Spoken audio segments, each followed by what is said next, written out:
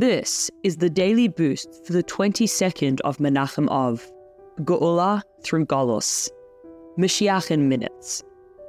When we speak about Moshiach, one might think that the subject is not so relevant, but according to Torah law, this is not so. For instance, there is an opinion that states that a kohen may not drink wine at any time because an intoxicated person is forbidden to serve in the Beis HaMikdash, and the Beis HaMikdash will be speedily rebuilt.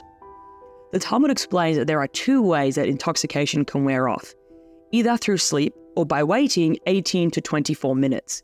Consequently, according to Torah law, Moshiach can arrive and the Beis HaMikdash can be rebuilt in less than 23 minutes and 59 seconds.